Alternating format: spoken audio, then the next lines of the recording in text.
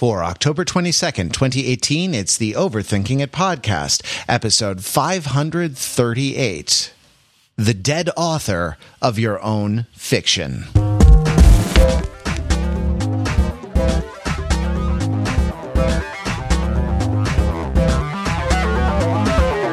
Welcome to Overthinking It, where we subject the popular culture to a level of scrutiny it probably doesn't deserve. The overthinkers are like, well, let's say that they are, because it's not a simile, it's a metaphor. A metaphor. Metaphor. They are your smart, funny friends from the internet. We're never happier than when we are sitting around retelling each other the same old stories that we've retold for nigh on 2 decades now. I'm Matt Rather, and I am here with Pete Fenzel. Hello, Pete. The mom running back into the house at the end of Home Alone, Matt. And Mark Lee. Sarah Connor with the shotgun in the steel mill. and we so look. Look, you don't know how hard it is to keep doing a podcast for 538 episodes, plus special episodes, plus 300 episodes of the Gossip Girl / indie music podcast, plus the various TV series, plus the, I don't even know what else we've done. Oh, the book club ones, plus the podcast that you can get if you are a member of Overthinking It. If you support us with a monthly or annual donation at overthinkingit.com/join, you get access to the digital library, which is more podcasts, including the new Petecast, which is on Venom. Like, it's hard, you know, and very often we Hidalgo in the desert. Yeah, training montaged. It's difficult for us sometimes to come up with the thing, and I think that's why sometimes we just default back to whatever the big blockbuster movie is, because we know it's going to be in the conversation. We know we're going to have some shared context with it, and that's what we talk about. But sometimes there isn't a big movie, or at least not one that we're interested in talking about. Like, notably, a couple times this summer, we let our blockbuster fatigue. We allowed ourselves a break and talked about some more general topics and stuff like that. And then we get together in our chat room sometimes and just scrape, not even the bot, just every part of the barrel. The well-scraped parts of the barrel we scrape in case something new started growing there during the period since we last scraped. And we pitch each other podcast ideas. And so here's what the winning one was. Here's what the improbable, the sort of improbable podcast topic was. I noticed that it was less than a month since the 27th anniversary of the original airing of the Star Trek The Next Generation episode, Darmok.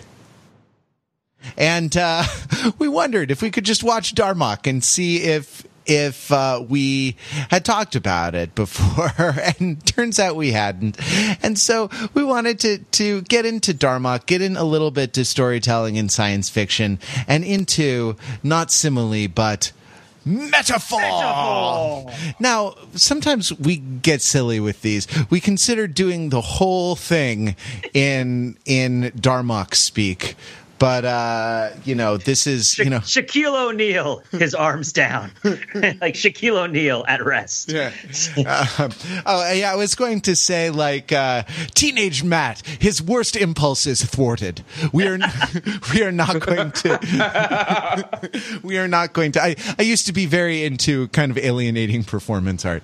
I should say 20-something Matt. That's probably more accurate. But we're not going to do alienating performance art. We're going to talk a little bit about metaphor. So can we begin, Mark? Can you just tell us in, a well-formed paragraph or thereabouts, what is Darmok? What the heck is this thing about? Sure. Darmok, and you probably, even if you've never seen Star Trek The Next Generation, you've almost definitely heard us reference it on this podcast, particularly for the phrase Darmok and Jalad at Tanagra. which by itself is nonsense, means nothing. But through the course of 45 minutes or so watching Star Trek The Next Generation, you realize it means cooperation. So here's the deal. Star Trek, the Enterprise is out there doing its thing, exploring strange new worlds, and they come across this alien race who Starfleet has never been able to establish communication with because they speak in this incomprehensible language isn't even the right word, in an incomprehensible way, because you hear them speaking English, but they spat out all these nonsense phrases like Darmok and Jalad and Tanagra. They don't understand what's going on. Anyway, so the Captain Picard gets beamed to the other planet, and the Enterprise, along with the other aliens, captain, they don't understand what's going on, again, because they can't communicate. It all turns out that this is a sort of an elaborate ritual for the other aliens to teach the humans how they communicate, to bridge this gap of misunderstanding and to establish contact. So while Picard and the other captain are on the planet's surface, learning the meaning of Darmok and Jalad and Tanagra, Temba, his arms open, shock of the walls fell, all these things that carry with it specific meaning and can actually form the basis of communication. While they're doing this in a very drawn out process, meanwhile in space, the remaining crew on the Enterprise don't understand what's going on and eventually ratchet up tension because of the misunderstanding and start shooting at the other alien ship. Just in the nick of time, Captain Picard, armed with his new understanding of how to communicate with the aliens, beams back to the ship, establishes communication, and everything is good because he understands metaphor. They communicate through metaphor. It's great high concept science fiction, and that there's this kind of outlandish idea, what if an alien species communicated through metaphor, and they execute on the idea, and it's the basis for all sorts of great in-jokes and discussions about language and ideas and storytelling, all these things, like we said before. So yeah, that's the episode. Did I miss anything? I just clarify that they don't just talk in metaphors. They talk in references to people, places, and events that exist in their shared mythology. Yeah. So, for example, if I were to try to describe to other people, or to you, Mark, the process of us kind of becoming fast friends, if you said to me, I'm your friend, and I would look at you like you're crazy because I don't understand what those words mean. But if you said to me, Blake Lively receiving the traveling pants, Blake Lively passing along the traveling pants, I would infer, because I know the story of the Sisterhood of the Traveling Pants and the film adaptation, that you're talking about the process of girls who are nearly sisters who, despite their different body types, are able to share a common purpose because they all fit in the same pair of jeans that they accept and pass along to each other periodically through their summer and their years, right? So the story of the Sisterhood of the Traveling Pants not only gives us this kind of basis for understanding friendship, but it also provides us with the words and phrases that we use to describe the concept to other people. And in some way, we lose access to the underlying words. Yeah, and there's this scene in the episode when they're just really spelling it out for the audience in case they're really, really not getting it. And one of the characters basically says, imagine saying the phrase Juliet on her balcony as a reference to romance. And that carries all of it. It's got the meaning for it. And you can't just say romance. That doesn't mean anything. You have to say Juliet on her balcony. No, it's an interesting. I mean, there's a problem because it's not clear. I want to be like Juliet on her balcony.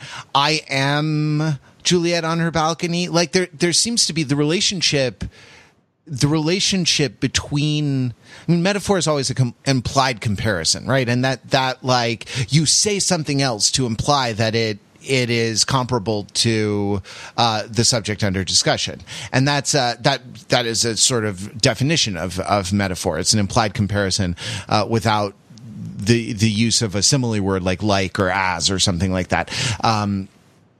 That makes the comparison explicit. Or as my ninth grade English teacher used to say, metaphor is what comes after meta 3 and before meta 5. But it's always the art of it, right? In poetry or in literature all sorts, right, is how is the specific basis for the comparison and the specific kind of feel of the comparison, right? Like, is it something that's bad? Is it sometimes you can sort of undercut by a particular metaphor, something that you're talking about to make it seem ominous or uncanny or foreboding in some way, or make it just seem not good? It's not so the idea of like Juliet on her balcony, that's an idea of romance. It's maybe also an idea of teen suicide or an idea of sort of first love. And so it can't be, in 42 minutes of commercial television, they do, a serviceable job. But if you were to kind of extrapolate this, there are a lot of ambiguities, that not speaking like this tends to address or solve. That speaking like this would only exacerbate. Well, although to be fair, I think it is very easy to overestimate how much not speaking like this actually solves these problems. One of the little pieces of the episode of Star Trek that I really like, that I didn't really notice until this rewatch, is especially in the buildup, the way that the different crew members on the Enterprise are trying to suss out what they think the intentions are of the aliens that they can't communicate with, and they each use their own metaphor to try to understand and talk about what they're doing. So Worf will say, well, they're in a combat of champions, and I'm not worried about Picard because he'll be victorious in the combat. And Riker says, we want to get through this without an exchange of phaser fire. And then when they shoots the phaser at the shuttle and disarms it, he goes, nice shooting. And so he thinks of it in terms of a Western where they're kind of cowboys, right? And the idea of the quality of your shooting is kind of an aspect of mutual respect. But like, there's a lot bound up into Riker using the metaphor of the shootout and the high noon and the cowboy that you just passes without notice, because it seems like he's speaking in words that have clear meanings rather than in elaborate references to works of literature. Even something as simple as, at one point, Worf refers to it as a stalemate. If you actually want to interrogate what the word stalemate means, it carries with it a sense. It goes back. You have to know Farsi, right? Like, you have to understand chess, right? Like, you have to know that the Shamat and is checkmate, and the king is dead because it's the Shah and they're dead. And you have to understand the stalemate is a situation that occurs in this game, but people using the phrase don't really know that. So, I think a lot of the time, part of the thing that kind of salvages the episode from an intellectual standpoint is that we communicate like this more than we think we do. It's what would I say? I would say da da da da da da da da da, right? Like, would be my metaphor, where it's a sense of like, I can hear that noise. This is like, that's the noise from Close Encounters of the Third Kind, right? And I can hear that noise. And in the movie, it's sort of like, well, we need to come up with something that we can communicate to the aliens without a common language. But like, that noise has like syntactical meaning, sort of, for me, especially now. It's like, I don't know. I'm just not a lexicalist, is what I'm saying. So, I'm not a person who believes that all of the meaning is really in the words, and that we don't have to rely on these higher order constructions, abstractions, and schemas in even basic communication. Yeah, I mean, I feel like there is a little bit, even in the kind of like, I don't know, social media, like Facebook sniping about grammar. Oh, I'm a grammar Nazi. You're.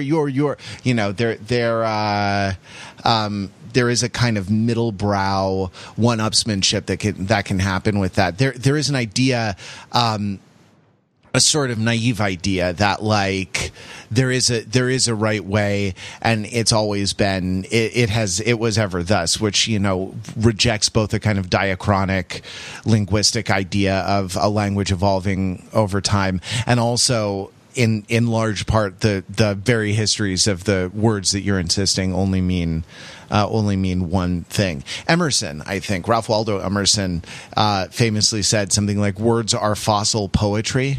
The one example I think that was given, or at least that was given to me around when I learned that thing about Emerson, was like the word egregious, which, goes back, I think, to Greek, rather than to Farsi, but like, it means away from the flock. Right, Grex is a Latin borrowing from Greek that meant flock, I think, and so ex Grex, like the away from the flock kind of thing, and but the idea that is sort of latent in the word, right? That there is a sort of power, there's a kind of material power that the word itself has. Is Gandalf at the gates of Moria, right? Speak, friend, and enter. Right? What is the dwarvish word for friend? The idea, that actually that has a sort of material power, and a sort of moral force also, I think, right, it's ridiculous, you know. Would you say that it's literally incorrect, Matt? Well, I would say that it's figuratively incorrect. Yeah. In case you're missing that, I am referring to the recent move, at least in one dictionary, to define literally as, well, you know, figuratively, just kind of like an emphasizer, as opposed to its literal definition of being, you know, literal. Yeah, Gary Coleman questioning Willis as to what he is talking about. No, it's not completely absurd, but it is not the only way. It's not the only way that words work, right? Like, I think there has to be an analysis of not only of surrounding words, not only of higher order metaphorical structures, some of which can be referential, can reach into other literary works, but also probably the occasion of the utterance, right? And to a certain extent, the sort of social relations between the social and or political relations between the speaker and the hearer of the utterance, before you can really get more before you can get even close to a complete outline. So Arnold telling him to let off some steam is what you're saying, in the sense that, like in Commando, when Arnold tells for the guy to let off some steam after he impales him with the steam pipe, right? It's the relationship between him and the guy he just impaled upon the steam pipe that imbues the phrase "let off some steam" with its meaning, as well as the presence of the relative steam pipe. It's not just that the phrase "let off some steam" is diachronically related to all the past uses of letting off steam that have happened through history, but the current context of impaling a guy on a steam pipe also matters, is what you're saying. Yeah, the Ice to meet you is not just about ice in the past, but it's also about the ice that is being utilized in the present. It's actually the good one in is that Batman and Robin, or is that Batman Forever, where Arnold Batman shows and up? Robin. You misidentified it a couple times. It's Batman and Robin. Okay. Yeah, exactly. I can't. It's some of the latter day Batmans. I can't really distinguish. Joel Schumacher dizzy and stumbling down the stairs. Anyway, continue. The good one from our point of view, I think, is The Iceman Cometh, which I think I've talked about on this podcast before, which is reference not only to Eugene O'Neill, not only to the kind of dirty joke that famous play takes its title from, but also to a kind of a double meaning of ice as both diamonds and cold water, right? And these things are important. And just that the idea that ice has everything, just the slang. I mean, like, slang of ice for diamonds, I think, like, gives lie to the idea that the material power of the word is all contained within the word, because there's some sort of slippage. There can be this sort of referential slippage in slang that is, fun and exciting and cool. It creates in-groups and out-groups. It creates a kind of game quality to language. It does a lot of things beyond the literal meaning or the kind of literal power that's inside the words, Right. I'm like imagining how the one guy in the Tellurians, whatever these aliens are called. Is that what they are? The Tellurians? Tellarians. Tamarians, I believe. Tamarians. Children of the Tamar. Children of Tamar. How there's one of them who uses puns, and he is a really annoying, because puns function very poorly if you really don't understand. Like, I was just thinking about the phrase "your Achilles heel," right? And so what if you had somebody who stepped on something, right, and their foot was bleeding, and then you ran into them a half an hour later, and you're like, oh, how's your foot doing? And they're like, actually, it's doing fine. I guess you could say it's your Achilles healed, right? Right, or your Achilles healed. And so that would be utilizing, of course, all the diachronic history going up at this point of that phrase, but the relevant situation that you're in is inseparable from the meaning of the words in that period of time. Yeah. So it's like Shaka when the walls fell, and it's like, after he doesn't put up a picture frame. Well, I guess what would be a good example of that? When the walls fell. Buster Keaton, when the walls fell.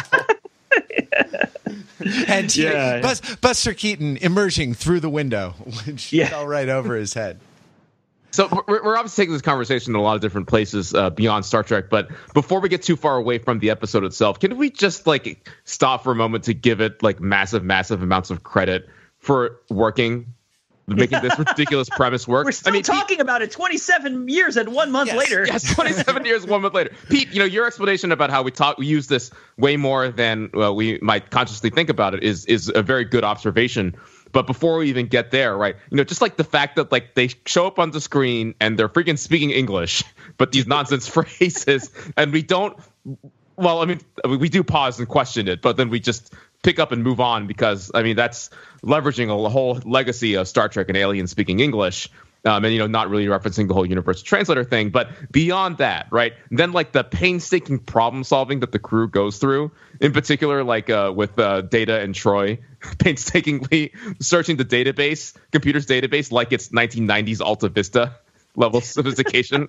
And they have all this phraseology, right, that you would think that a sophisticated artificial intelligence like, I don't know, the one inside of Data's brain could correlate and find the common thread going through. But no, they don't do that. They just have to step it through step by step. And they do that, it's more understandable that Picard has to do it. Jurassic Park in the Unix system is what you're saying, right? Yeah, exactly. Yeah, there you go. Yeah. So, it's more understandable that Picard has to do it painstakingly, less so that they have to do it on the ship. There's a whole bunch of other stuff in this episode that really ought not work, but those are just a couple of them right there, right? Nobody has a cell phone in the middle of the woods with Jason approaching, right? Is the idea that even with modern levels of technology 27 years later, the plot of this episode would not be possible to be carried out. And yet I think there is a kind of a metaphor here for all artistic creation, a little bit, right? Which is that, when spoiler alert, when the Tamarian captain dies at the end, it's genuinely moving. And so, to a certain extent, all language is nonsense sounds, right? Absent the cultural context of language, they're just sounds. They weren't handed down by God, and unless that's your bag, in which case, I don't know, but bless you, right? But the languages are just they're contingent, right? They're arbitrary, and they're just these kind of noises that we make. They're just these marks. They're just these marks on the paper, and yet they can sort of move us to laughter or tears. Or whatever. And this actually is a sort of reductio ad almost absurdum of this situation. The short glossary of nonsense phrases that the Tamarians speak. And yet, even with that limited vocabulary, even with that box of 8 Crayola crayons, metaphor, right? They can create, they can transport you emotionally, and that's not nothing. That's pretty cool. It's storytelling skill, but I think it's also something inherent in human life, and kind of an amazing thing that we can do with and for and to one another.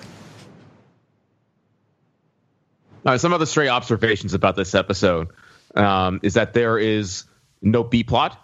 I think it's something that we're accustomed to in modern television, that there's a lot of different threads that we have to keep track of.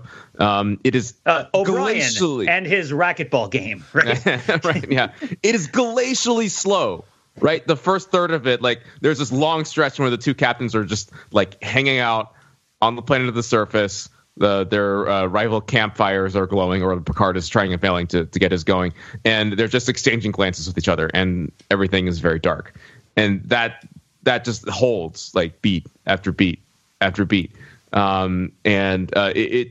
it's a good reminder that the television changed in a lot of ways, not necessarily for the better either. It's just like a really, again, it's like endlessly fascinating how this particular episode has stuck with us so long for all these different reasons.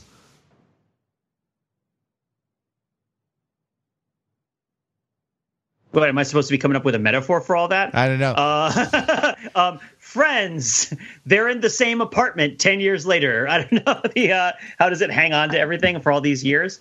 I'm just trying to troll you guys with as many of these metaphors as I can come up with, which is perhaps not the right way to approach talking about this. But I like the idea. The Rock leaping onto the skyscraper. Well, here's the thing, though. Yes, exactly, right? The Rock. Consider The Rock leaping under. I think this outlines some of what you've been talking about, Matt, because I say it flippantly, but it integrates meaningfully into the conversation, which is like when we say something like The Rock, grabbing the skyscraper, what does that mean? Okay, on one hand, it means that we're talking about an endeavor that we're going upon that has a certain inevitability to it and has a certain sort of like stand patness to it and kind of grinds it out. And maybe we don't really approve of it the way that it happens, but it carries with it a feeling and a sense in the way that you were describing the Juliet and the balcony situation as being a little bit more difficult to parse, where like and also because we have a shared experience of it. When I say to you, The Rock climbing the skyscraper, you know that I'm saying it with a sense of fun and adventure and excitement, and also a sense of sort of, you can't shame me for liking this. Is kind of this sort of subtext of a lot of these references. And it says like we're all mutually enjoying what we're doing, and that this gets carried into the meaning by the metaphor. It isn't necessarily carried by the tenor of the metaphor, but by the vehicle of the metaphor brings in that sense, that pejorative or ameliorative sense of whether what you're talking about is better or worse or good or bad, independently of the kind of strict contextual meaning of it. What is it? Tokyo, Sean, the Drift King, the Mustang with the Nissan engine, right? It's like, it's not just about the car. It's about the family. It's about the migration. It's about the cultural clash. It's about the respect. But putting the metaphor in there, you can carry so much with you through it. I guess part of what's fun about it is that, like, it's fun to say Shaka when the walls fell. And it's fun to say it to somebody else who knows it. And I guess that's largely because of this extra content, this sort of extra lexical syntax, right? This extra lexical meaning that isn't in the words, but is in the phrase, and the mutual understanding of the phrase that you're passing to the other person on a high order. I mean, how often would you say you guys reference this episode of Star Trek with other people? Even discounting present company.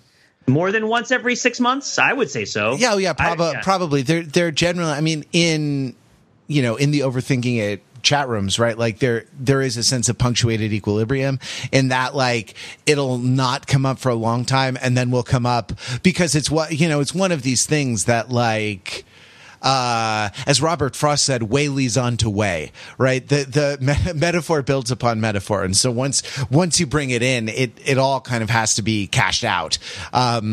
It creates, this particular one creates, when you reference it, it creates a certain amount of energy. And I think a lot of references work like this. It creates energy, or another way of putting it actually might be that it incurs a debt, might be another language. And the debt has to be all paid out, which is that would be a kind of heuristically an interesting kind of theory of poetry. I guess that's the anxiety of influence a little bit. Can you keep unpacking that? And it incurs a debt? Like who owes what to who? Sure. If I go in to our Slack together, right, and I don't know, and say, say overthinker Richard Rosenbaum came down from Canada, right? And we got a rare IRL hang with our buddy Richard, right? I could say, and Richard came to Boston and went for a workout in the Squarage and a barbecue at Pete's house. Yeah, you'd have Richard over, wouldn't you, Pete? Put on the Ritz. Yeah, of course. And I said, Richard, Simba, his arms open. No, well, yeah, exactly. And I said, oh wow, that sounds like fun, guys. Richard and Pete at Tanagra. Yeah, right? Mm-hmm. Yeah. To give a sense of the thing. Now, I've constructed an elaborate hypothetical to give an instance of why I would say that. Now, just throw the hypothetical away because it doesn't matter. Now, once I had said X and Y at Tanagra, right? It opens up a whole kind of discursive realm. And that everyone would be jumping in with Darmok jokes, right? Until we felt like we had exhausted the energy that I had put into the conversation by referencing Darmok. Does that make sense? And so and the Slack would be intolerable for 3 days, because it would just be Darmok jokes after Darmok jokes, and then there would be second order jokes about and then there would be jiffies, and it would be a whole thing, right? And that's what I mean. You can think of the first one as putting energy into a conversation, and the energy has to all be dissipated, or you can think of it kind of negatively as it incurs a debt. It sort of signals a lack, or it signals a hole that needs to be filled, or a need that needs to be supplied. And all the subsequent discourse drink is there to fill the hole, to supply the conversation with the thing that it was, with the thing that it was revealed to have been missing, without necessarily knowing that it was missing that thing, until the first person, until the first person made the reference initially. Yeah. So this might be related, but I believe it is. But so tell me how close it is or it's not related to what we're talking about. In the movie Knocked Up, I don't know if you remember this, but there's a scene where two male characters have basically their conversation has descended solely into Back to the Future references, like the DeLorean and where we're going, we're going to get roads, this, that, and the other. And the either one or more female characters gives them crap for this, and in some way, they're not able to actually communicate with each other as human beings about real stuff, or I think in particular for the movie Knocked Up, their feelings and their insecurities, and they fall back on reference, on metaphor, if you will. Is that sort of a way in which metaphor fills these voids like you're talking about, Matt? Sure. I mean, that's a slightly different one. I mean, that one is about displacement or sublimation, right? The idea that a feeling sort of moves, that a feeling kind of moves into a different domain. It gets translated into a different domain and finds expression through indirect means when it can't find expression through direct means. There are definitely in Darmok, there are definitely a couple of the stock phrases that have that, right? That have that thing of too much emotion. Zinda, his face black, his eyes red, or Kiazi's children, their faces wet. That's hard to, that it would be sort of hard to express otherwise in straightforward language. And I am feeling enraged with you right now, right? One of the characteristics of that feeling is a difficulty expressing thoughts and emotions in a straightforward way. I don't know. I sort of, I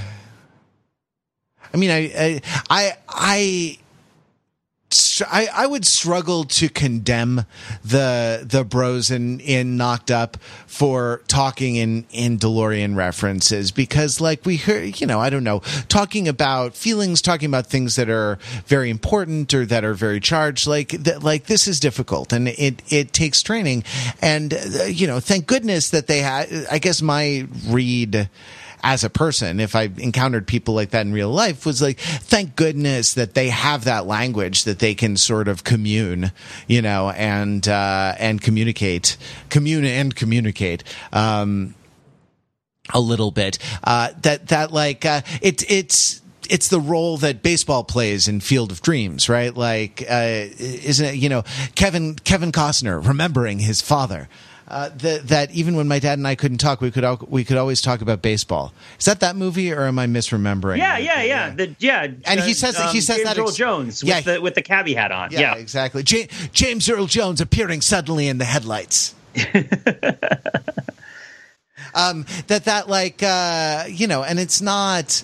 I suppose it could be richer, and it could be sort of less fraught, I guess, if more people could address these sorts of things more directly.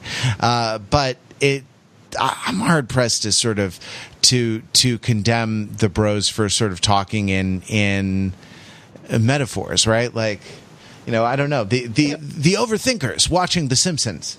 The overthinkers writing the marching band shows. It's interesting to think about this in the context of the episode, wherein at the beginning of the episode, Picard says that we have the patience and the imagination in order to engage successfully upon communication, right? I think they say basically like, oh, can we communicate with them? Well, I like to think we're patient and that we are imaginative enough to do so.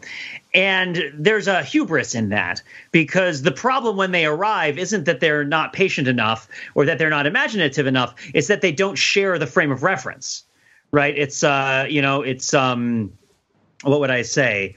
The brave little toaster in the New York apartment, right? It's like the problem isn't that the appliances aren't communicating with each other because they don't want to. They live very different existences and they have very different perspectives. Although there's a sinister implication in that scene as well. And it's interesting that I think people assume in trying to communicate with other people, in particular people with different perspectives than they are, that being able to speak a lingua franca that is mutually understood by everybody is a mark of superior character, as opposed to speaking in whatever sort of semiotic framework is kind of local to your group, right? This idea that, you guys talk about your feelings in this way, but I talk about my feelings in this way, and the way I talk about my feelings is superior because it is something of a kind of professionalized or kind of like mutually codified kind of lexicalist way of thinking about it. I use my words. Well, I guess there is a certain practical benefit. Let's not dismiss entirely the practical benefit of using your words, right? After all, Gandalf at Moria, right? But just that there are other ways that people communicate and that insisting that using your words makes you a better person.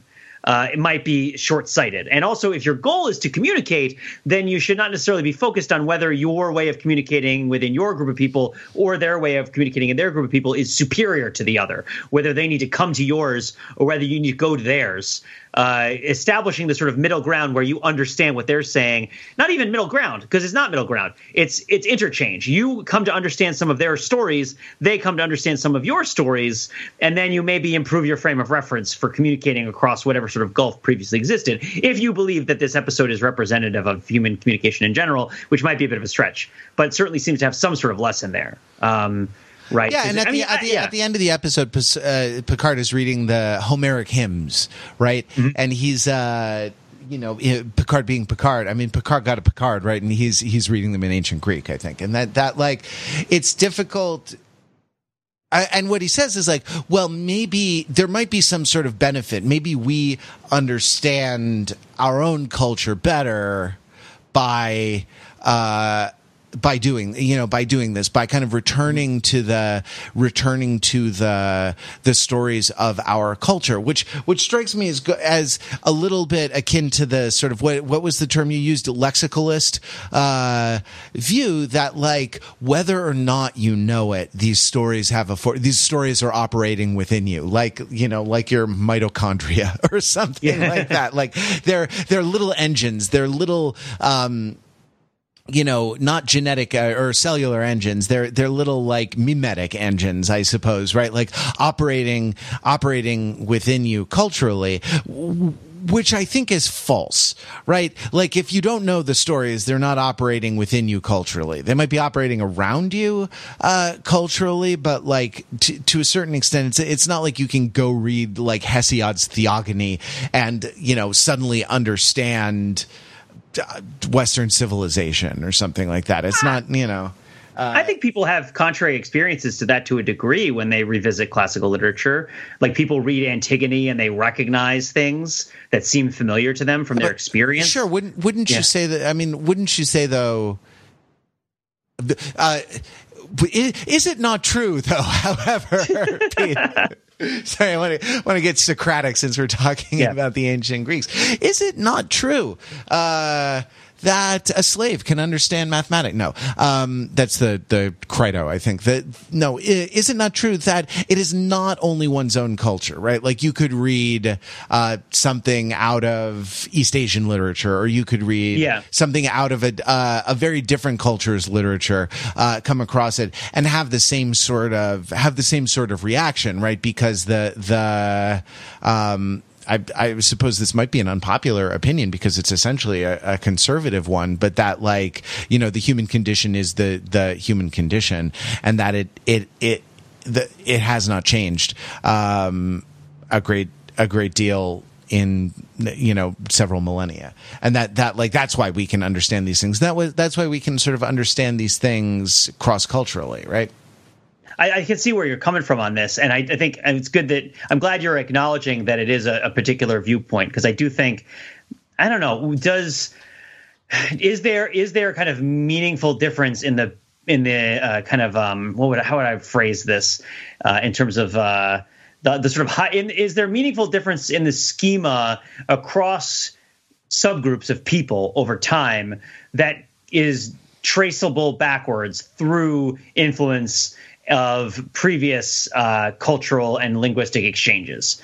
And to say no is kind of a big no, right? Like to say, that I'm trying to come up with something that's like even. So here's an example, right? Walter White in the MRI Machine, right?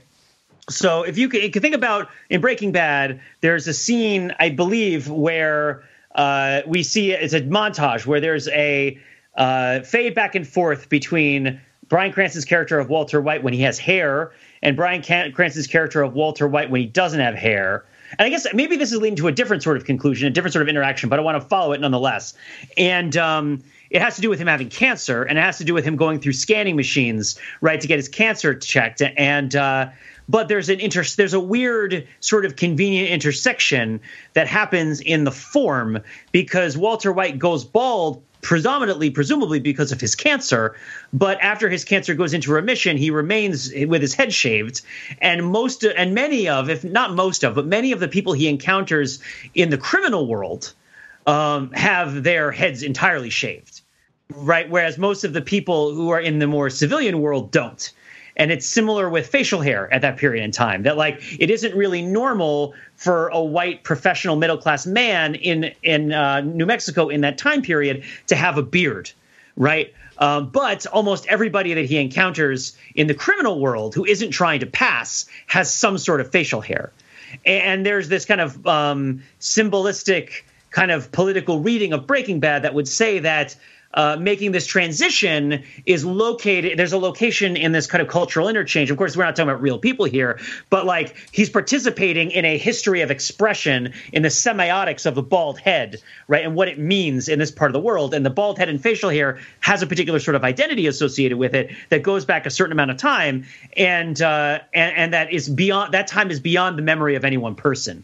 And then having it the other way, right, also goes back a certain amount of time beyond the memory of any one person. And while you might shave your head and think, if you think about Michael Chiklis, right, and his head shaved bald in The Shield versus having some around the edges in The Commish, there's a very, very different feel in those two characters. How much of it is attributable to the head? Not all of it, but maybe some of it, right? And then the question is then, all right, well, what are you copying? When you copy it, what are you copying? And then in the eventual meaning of it, and I guess maybe this is the important part, even more so than the other part, is when you copy an expression that comes from somebody else, that comes from somebody else, that comes from somebody else, and isn't kind of strictly lexically symbolic or signifying, what about the people who see you do it and what they think about you? What if you're a dead author of your own fiction like go back to Juliet on the balcony, right? I was thinking about the hilarious, not hilarious, I won't call it hilarious, but let's call it like an alternative. There's some sort of crazy alternative universe where you have a nuclear power plant that's staffed entirely by literary critical contrarians, right? And so like the plant starts going critical, right? And somebody says, Juliet on the balcony, right? And then somebody, you know, and because this is going to end in a lot of death. Yeah, because the Romeo and Juliet isn't about love. It's about like social failure and about the like inability of human beings to like adapt to the essential structural problems of their situation, right? It means like not like Romeo and Juliet is about the essential conflicts between classes of peoples that self-organize, you know, like, and so on and so forth, right? Like it's not about loving teenagers. It's about Montagues and Capulets. And as such, like the sexual feelings that Romeo and Juliet have for each other they're not a feature, they're a bug, right? In a particular sort of reading of Romeo and Juliet. And as such, you know, you might consider the fact that Juliet pines for Romeo as being similar metaphorically to the way that, you know, enriched uranium soaks up high energy neutrons that are being bombarded towards it by other enriched uranium, right? It's like, this is not a good thing that is happening. You know, wherefore art thou Romeo? Wherefore art thou Romeo? Right? Is like the sign for like, get the F out of the nuclear power plants. But the thing that makes this funny, for me at least, is that you have to imagine that there's more than one person. When you say get the F, you mean get the fuel rods out of the nuclear power plant?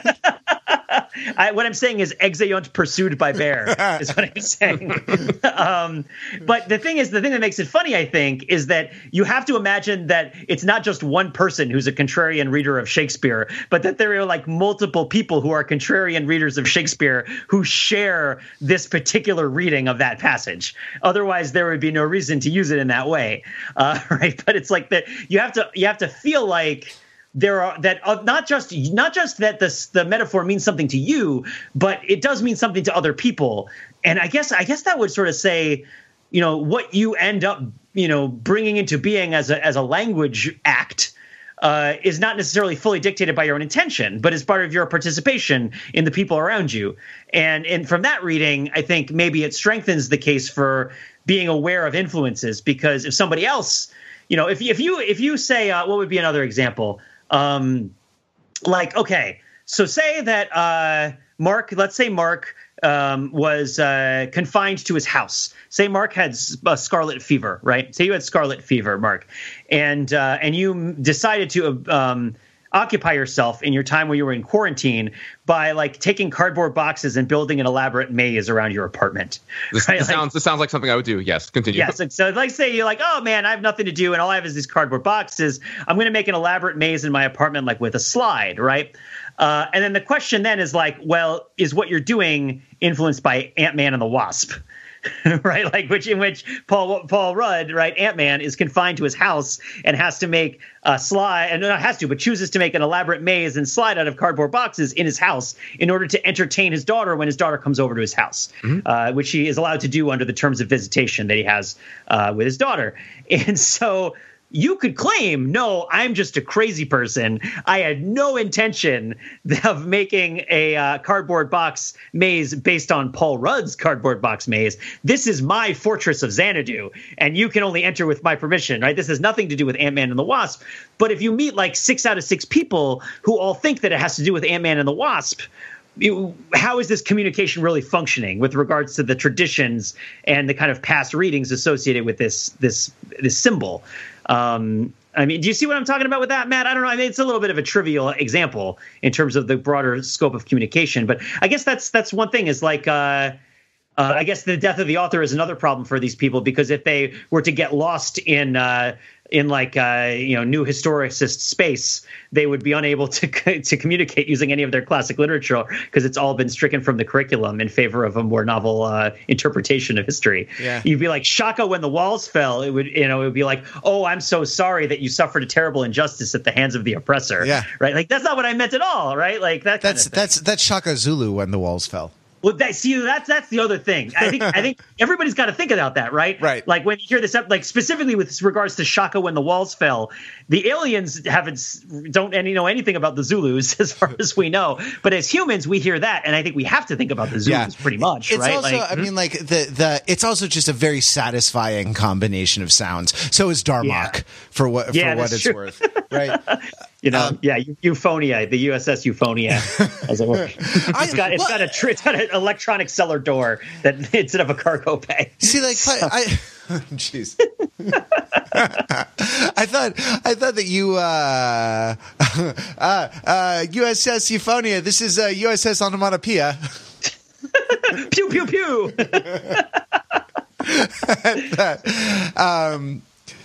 I thought you were going to go a slightly different direction with that arc that you sort of went on, where I thought you started at the beginning talking about cultural difference, I think, and how to manage our ideas about celebrating and valuing cultural difference with a sort of more conservative and sort of less woke idea that there is a sort of human community, right? That we are mutually recognizable to one another and should be mutually recognizable to one another in our works of art. I mean, actually, Breaking Bad, like Walter White sliding into the MRI machine, right? Like this is not a bad example, right? Because I think this is a trope that shows up in a lot of stories. The idea of like having only so long to live, right? Knowing the time of your death, your days are numbered, like, and sort of confronting mortality and like confronting. There are all kinds of specifics to it, but the idea of like accelerating your knowledge of death in order to crystallize what the good life is, right?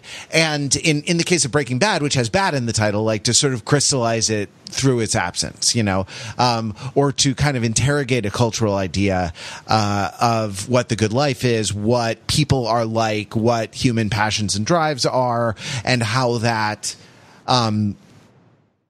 compares to, a consideration of ultimate things when you're facing mortality, right? Like to a certain, you have to squint a little bit, but that story has been told over and over and over again. And so it's not, I mean, I would dispute the and maybe this is a straw woke orthodoxy, but I would dispute the at the risk of making a straw man argument, I would dispute the woke orthodoxy that there's a kind of irreducible, unbridgeable difference or gap, between people in different situations, and that like, though there may be differences in emphasis and differences in the specifics of expression, that there are some currents, there are some sort of underlying currents that are recognizable among cultures and things like this. Breaking Bad,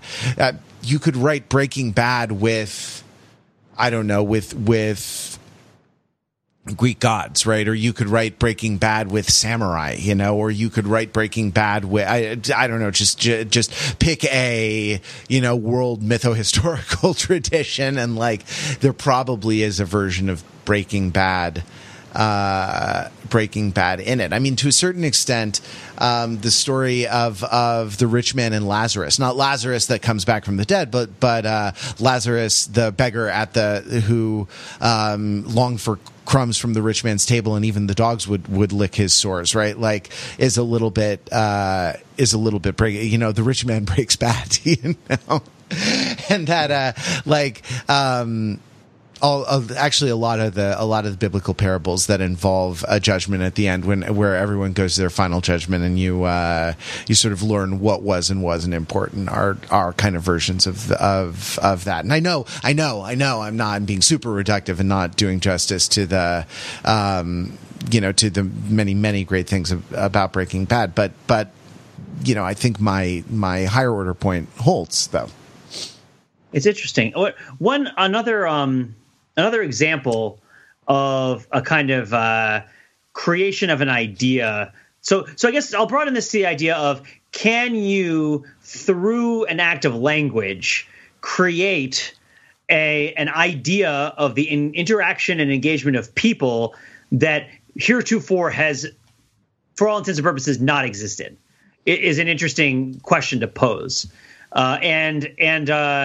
If maybe not, if never, because I think just in terms of monkeys and, the monkey and the typewriter, writing Hamlet, you could say, well, somebody did at some point. But one example that sticks out to me that I guess I want to float to you guys, and again, I'm not a master historian or anything like that, but one change that has really interested me in thinking about this as I listen to history podcasts and stuff is the shift in the meaning of what a monarchy is that happens through the 16th, 17th, 18th, 1900s in Europe specifically, where you start out with this idea that, a monarchy has a sort of dominion, right? Well, you start with the idea that the monarchy has a relationship with other people, right? And that those mutual relationships kind of establish a way of managing a given territory and the rights that are associated with that given territory, right? And then that sort of evolves over time into this sense that the territory itself has a contiguous sort of self-association, and the monarchy has that association as a dominion,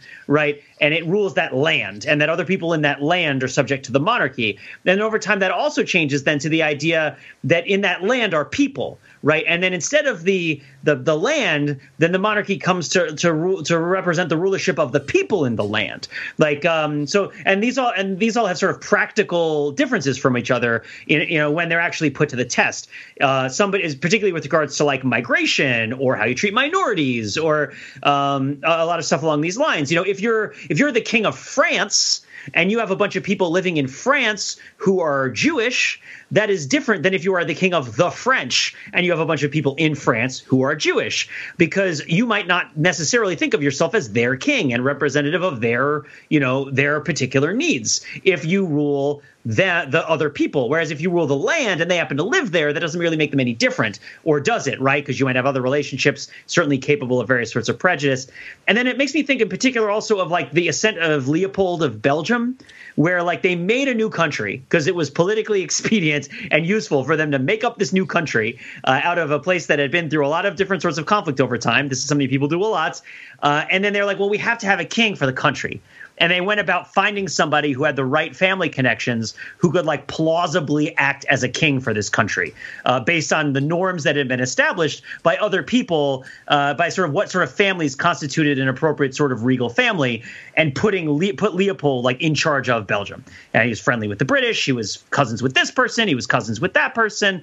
Right. So he had all the right friends and he had all the right family. And there was some sort of need to put him as the monarch of Belgium.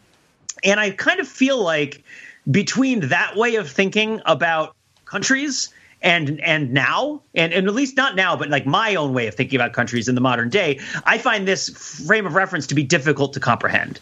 The idea that you can't have a country without a king, right? And just in the same way as it's what do you mean you're the king of the people in the country as opposed to the land in the country, right? And these are all metaphors. Obviously, because in practice, these, if not metaphors, they're higher order semantic schema that reflect a sort of imagination that creates an idea that is then kind of practically applied in a whole bunch of different sorts of acts along with other people. And I guess the idea then is people walk into these different relationships with assumptions about other people's intentions or other people's expectations, right? Sort of meta expectations and so on and so forth. And it's sort of do you really believe that somebody's frame of mind with regards to something can change so greatly? And I kind of feel like it can.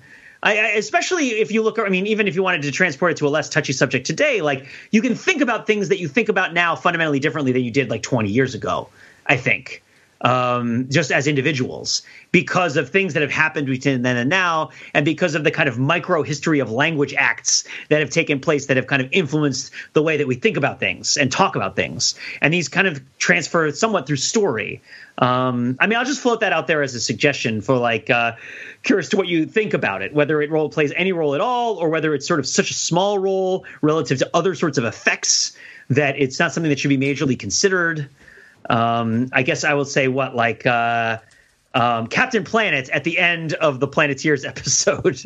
The power is yours. To close that with a metaphor. Yeah, I mean, it's more like Gretchen trying to make fetch happen. So you show. Oh, fair enough. So Paul Walker before the drag race, and I'm saying Paul Walker after the drag race. I get the car and I get the respect. That's what I'm saying. Well, yeah. Speaking of which, Dominic Toretto at the barbecue saying the grace. Yes. We have a couple of comments from our last episode. Let's highlight those from episode 537. Everything was better when I was a baby. And thanks very much, Mark, for hosting. You were an admirable host, and to Rachel D and to Ryan for participating in that about pop punk. Emo punk and nostalgia, focalized through a couple of musicals. Yellow Jacket, listener Yellow Jacket, writes in about seeing Jagged Little Pill and points out a really interesting thing that people walked out. Yellow Jacket writes, we did see about 6 couples walk out before intermission, so I'm not sure what show they thought they were going to see. The other time I've seen that was during a tour of Big River that was just so bad that half the audience just went home at intermission. But that was a quality, not content statement. I mean, my other notable anecdote was at Spring Awakening, where a mom with a 10-year-old son was warned about the content of the show, but she said he was very mature. The 10-year-old was very mature. They left after intermission, but that was after, spoiler alert, the rape scene between Melchior and Vendla, which was staged semi-nude in the Broadway production of Spring Awakening. So too late to lock that barn door with your 10-year-old. Do you guys have experience of people walking out of things? Speaking of Broadway, yeah, I mean Avenue Q. I will remember. I remember that at intermission, this group of people who they were from out of town. Let's put it this way. Just muttered under their breath, "That is not what I was expecting." And they did not come back for Act 2. Were you doing were you doing a Southern accent there? Yeah, yeah. I was. Got it. Understood. Message deciphered. Sir. I really feel like, okay, maybe in like 2006 when that anecdote happened, I might be able to excuse that in terms of lack of research and things like that. But come on, in 2017, and when the show is freaking called Jagged Little Pill, right, there is nothing that is left to ambiguity about what you're getting into, I feel like. So I don't have much sympathy for people who walk out. I don't know. Pete, have you ever walked out of anything?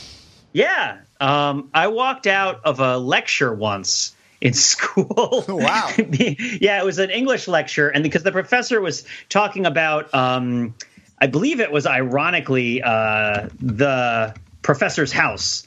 The novel, which is by Willa Cather. And I think it was The Professor's House, the novel. And I think that somebody in the novel was talking about the Aeneid. And the professor said, just to explain to all of you, and I'm not going to name names. I don't even really remember the name of the professor who was saying this. Just to explain to all of you, the Aeneid is this classical Roman poem, and it's written in this time in Roman history where there was constant civil war, and it's about the guy who put an end to the civil war, whose name was Julius Caesar. And I got up and I walked out of the lecture. Oh, gosh. And you know why, Matt, right? Right? You know why? Because if somebody asks you, Ray, who the Aeneid is about, you say it's about Augustus. It's not about Julius Caesar. Yeah. It was written well after the Roman Civil War. And so that was like a generation after Julius Caesar. So I was so offended by this that I got up and walked out of the lecture. Thankfully, I had lost so much confidence in this course that by this point I was sitting in the second to last row of the balcony. So it was a long time coming. I've never walked out of a movie, though. I don't think. I think only that lecture is something that I walked out of. I actually wish I were more.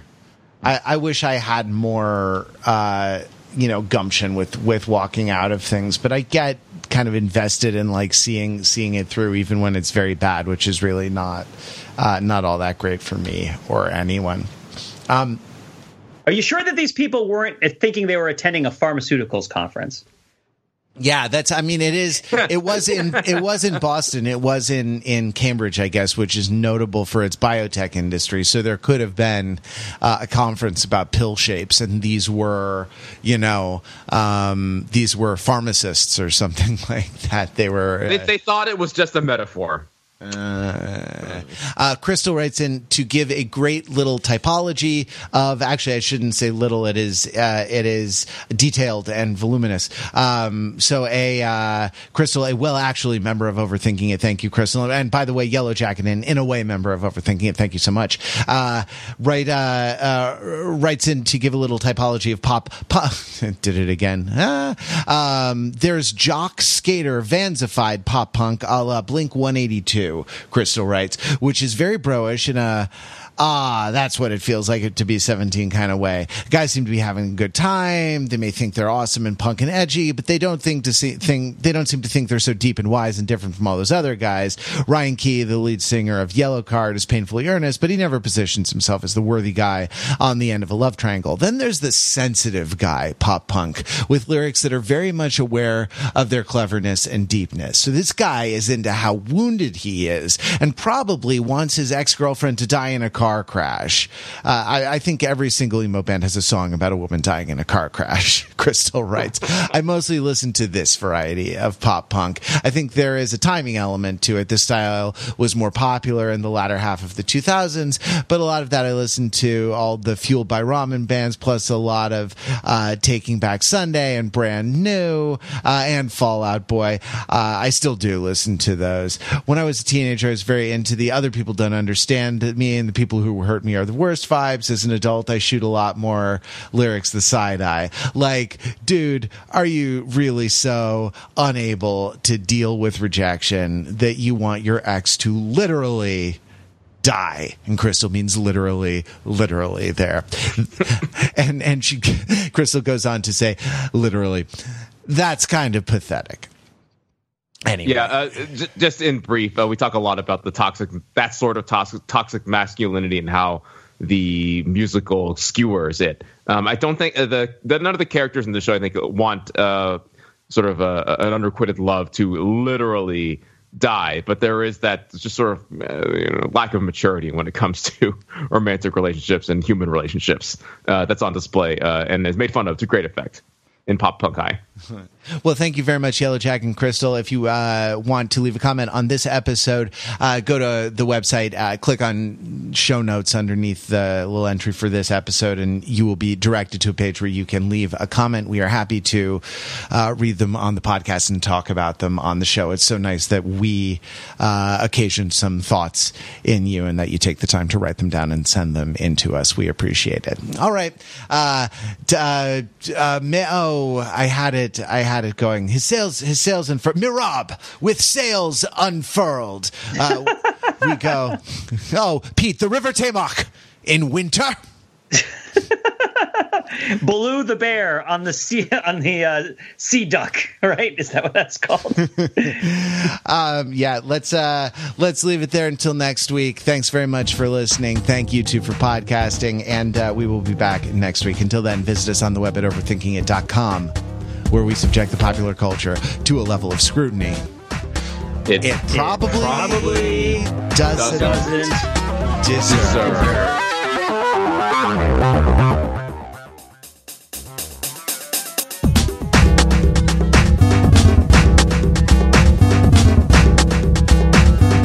Hey Matt. Yep. Iceman and Maverick on the tarmac. Charlie and Maverick in the bed. That took a turn.